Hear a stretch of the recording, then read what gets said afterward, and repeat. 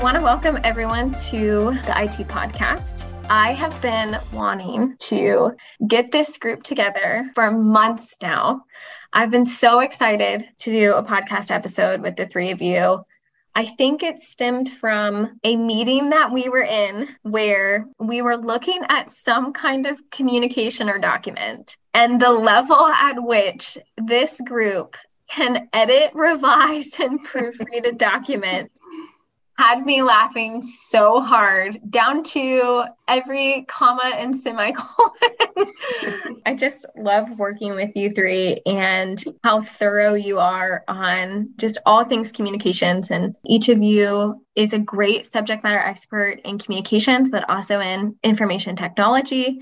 And each of you just has an eye for things within communication. So I've been so excited to pull this group together. And now everyone's like, well, who the heck's on the call? So let me let you guys introduce yourselves. Hi, everyone. I am Carrie Bayot. I'm a senior IT analyst. I report to Janice Clark, and I am on the clinical informatics physician support team. Good morning, everybody. I'm so glad to be here. I'm Carrie Wolf. I'm a senior IT specialist, and I support the Epic ASAP Emergency Department application. I support all of our EDs. I work on Amy Finney's team. I've been here about a year and a half now, and ditto Taylor. I think this group is so much fun, but I have to admit, it does border a little on the line of a sickness for me with my OCD and my grammatical corrections. Hey, we're all a little borderline OCD over here. Hey, good morning. I'm Kristina Malleck. I'm a technical IT project coordinator on the eCare project management team. I lead our semi-annual Epic upgrades and annual Epic disaster recovery exercises, as well as coordinating other small projects that are mostly Epic related. One of the things that I know we all have bonded over is communications memes.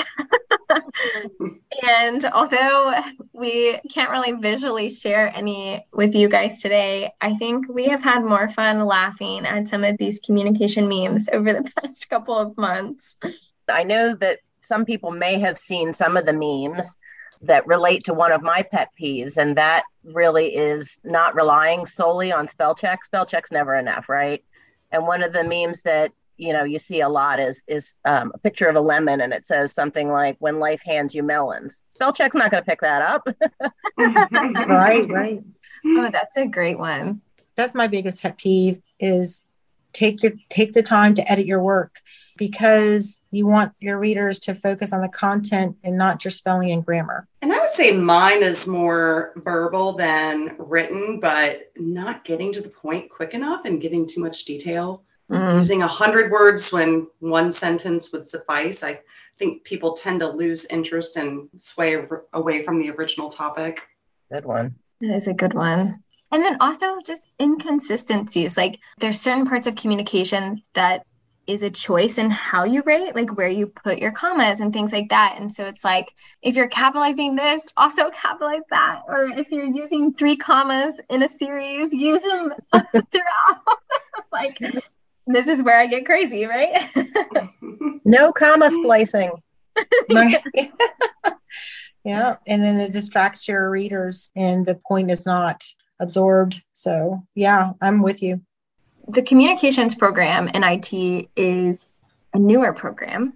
We've obviously always had IT communications, but actually having a formal program around IT communications is really something that was just started about a little over a year and a half ago. Kind of came from a need of needing to be more effective with our communications in IT. If you think about so much of what we do in IT impacts our entire organization, it impacts people all the way down to the front lines. And so in order for us to be strategic partners within Sentara, we have to be able to communicate what we're doing, the changes that we're making. And so I know that, with a communications program, that's what we strive to do every day, is to communicate better, to communicate more effectively. And that's kind of where some of the things like this IT podcast platform was born, was to create new and fun ways to be able to communicate both with our IT teams and also with the entire organization to really get across what's happening in IT.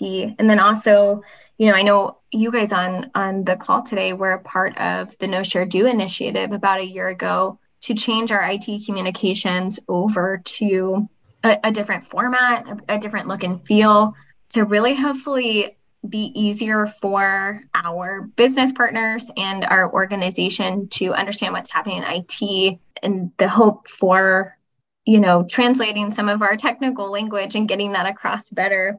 And that's kind of where the communication coaches committee was created. We realized we need some boots on the ground throughout our division. Our division's so large, right? We have, over 1,000 IT team members, and we needed more hands on deck to help people communicate effectively. And so that's where the communication coaches committee was born. And each of you guys are a part of that committee. Each of you guys are communication coaches for the IT division. Kind of love to hear from you guys. If you could tell our listeners a little bit more about that communication coach role and kind of what we do as a communication coaches to improve communications in IT. So as a communication coach for my department, or just a communication coach in general, we are available for peer reviewing any type of communication that's being sent out, just to help with the language and grammar and getting to the point and keeping it succinct and clear. And then also just making sure that once a no share do has been sent out, that the team members are using the appropriate template so that the formatting is right, and the subject line and the BCC so that when there's a reply to all, it doesn't go out to everybody. So really just being available for any type of coaching and feedback and peer review for communications going out. Yeah, and I was also going to say one of the things that my manager, Amy, has done is she's provided time on each of our team meetings for me to give any communication updates. And I can answer, no share do questions, any concerns. It's a dedicated time so that folks don't feel like I'm, breathing down their necks. They know that I'm available for them. If they need something, they can reach out to me. And it's just a good reminder. And also gives me the platform to be able to provide any updates that have come out of any of our agile sprints or communication coach meetings or any of those sorts of things. We have our monthly communication meeting with all of our coaches to kind of arm them with the latest communication updates and tools. And then we also have, on the process improvement team, weekly communication meetings and stand-up huddles to improve on these things. And I think it's really cool to see. I mean, we have 34 coaches, I want to say, within the IT division. And it's really cool to see a group of just passionate leaders who are all, honestly, communication subject matter experts. And you guys are all so passionate about improving communications, literally on the sides of your desk. You're doing your normal everyday job, like we heard about earlier in the call. But you guys are also passionate also about communications, and it's a cool environment to be a part of. My communication coach role primarily involves IT and clinical communications, which is intended for our providers and our clinical staff and our provider and practice support staff. And the reason why I think No Share Do has been so important, our clinical users aren't necessarily IT savvy. So it kind of connects both worlds on a level they can relate to, how it resonates to them and applies to them in their role. So that's where I think this has been a great advantage in bringing those two, the business and the clinical, together to improve the communication for those roles. Why do you guys think it's so difficult sometimes for us to communicate as IT team members? I have two thoughts. One, words mean different things to different people. So I've learned in past communications that the word platform or the word application or the word website, what I think it means and what I intend it to mean in my communication, it's not always received the same way. So that's been a big hurdle. And then the stuff we communicate, or like I communicate to the clinical roles, can be complicated. hard to decide who needs to know what part of the information and why they need to know it. And it's just difficult to determine what pieces are the most important to whom, Very true. I was going to say something similar. I agree, Kerrie. I think we all have such a specific focus, and sometimes we tend to either assume that others understand what we're referencing or maybe provide too much information, whether that's technical or otherwise. And we also don't know when a change is going to impact another application or platform, as you said, Kerrie. So I think trying to decide, who the audience is when sending out communications. It's always been a pinpoint because we don't know when our change might be impacting another team member's application. So I think getting that communication out to everyone tends to be the default because it covers that basis of, I'm not sure how it's going to impact somebody else's change. Yeah, and I think knowing who your audience is or identifying who your audience is something that your communication coaches can help with, because they also know who the other communication coaches are. And so perhaps they can leverage another communication coach and kind of collaborate on that communication, be it the body of the communication or the audience that it needs to go to. And then maybe we can help eliminate some of the noise that goes out to all IT. That's such a great point, Kerrie. We're in this together. We're not alone. And pulling in different subject matter experts, or it's okay to, call another team up and say, hey, could you look at this with me? All right. So I want to switch gears then to just talk a little bit about all of the things that we are doing to improve communications within IT for Sentara as a whole. I know we have communication coaches and we have an entire process improvement team dedicated to IT communications, which you three are a part of both of those. And would love to just kind of talk about some of those big improvements that we've been working on the past essentially quarter and a half. I think one of the biggest things that we've done as a process improvement team is spend a lot of time reviewing the scope of KSD and rewriting the knowledge base article and updating the template just to provide clarity around the no share do best practices. I think, everybody became familiar with the change from SBAR communications to no share do, and we've had almost a year using them. So I think this team, found areas of improvement to make that process better and more clear for all the IT team members. Agreed. I think this has been such a strong community. I've been with Sentara maybe 9 or 10 years and been a part of a lot of initiatives. And this initiative is started strong and developed a good following. And we keep improving and growing. It's nice to be a part of this because of that. It's very empowering.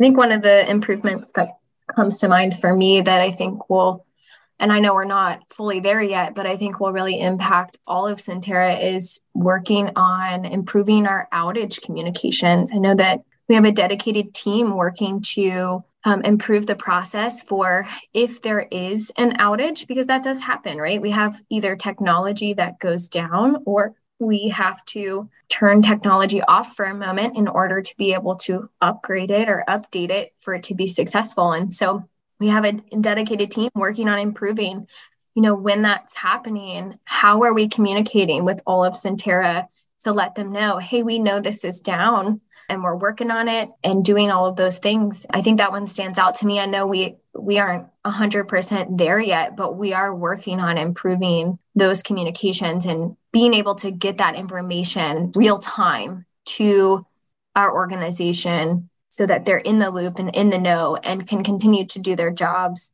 and have that information as quickly as possible. I agree. And I think, leveraging the technology that we have now helps with a lot of that. When I first started here, I had difficulty finding information because it was stored here or there or over in this folder or on that server. And is trying to centralize and streamline some of our documentation and the way that we send out communications or share information, I think will help in the long run. We talked about communication pet peeves. On the other side, I'm a little bit more positive. From you three, the proofreading queens and the communication subject matter experts, do you guys have any communication tips or hacks that you could share? What I like to do, I always use a wingman too. I always use a wingman when I create communications before I send it out. I like to use, I want to focus on using clear language. Kristina mentioned this earlier. If a short word does the job, use it. Use active versus passive language, and then break the information into bite-sized pieces.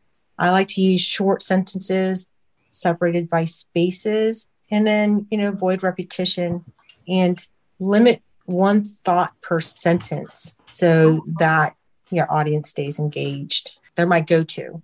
I think this group, we've talked a lot about the Oxford comma and debate about, if you use it or you don't use it. And I think we can all agree that there are definitely times when it needs to be used just so that the true meaning of what you're trying to communicate gets through. Otherwise, you might be communicating something completely different than you intended. I'm a fan. I love how this group nerds out on communications, because there's probably some people listening that's like, what is an Oxford comma? I agree wholeheartedly with what both Kristina and Kerrie have said. And I think, just stick with the KISS principle and keep it simple. And even though I said that spell check, is not ever enough, it is a good first step. So definitely use your spell check and your grammar check when you're doing that, and use your wing person, please. That's what the communications coaches are here for. We want to be able to help you, and we want you to help us too. We want our wing people. Yeah, I mean, that's the thing. It's like you can be the best communication subject matter expert out there, but when you look at something, the same thing over and over again, numerous times, sometimes you're just not going to catch those little things, and you need that like clean set of eyes to look at it for you. And so none of us are above a communication coach or a wingman or a wingwoman. You three are usually a lot of times mine. I'm thankful for that. As I knew it would be, this has been just really awesome. I always have such a great time with y'all, and just feel blessed and honored to get to work with the three of you. I love our conversations. I love when we get down to editing a document, and just loved having you guys on the IT podcast today to just really highlight all that we're doing with communications in IT. So thank you guys. Thank y'all for being here and being willing to do this. Thank you. It was fun. Yeah, thanks for having us.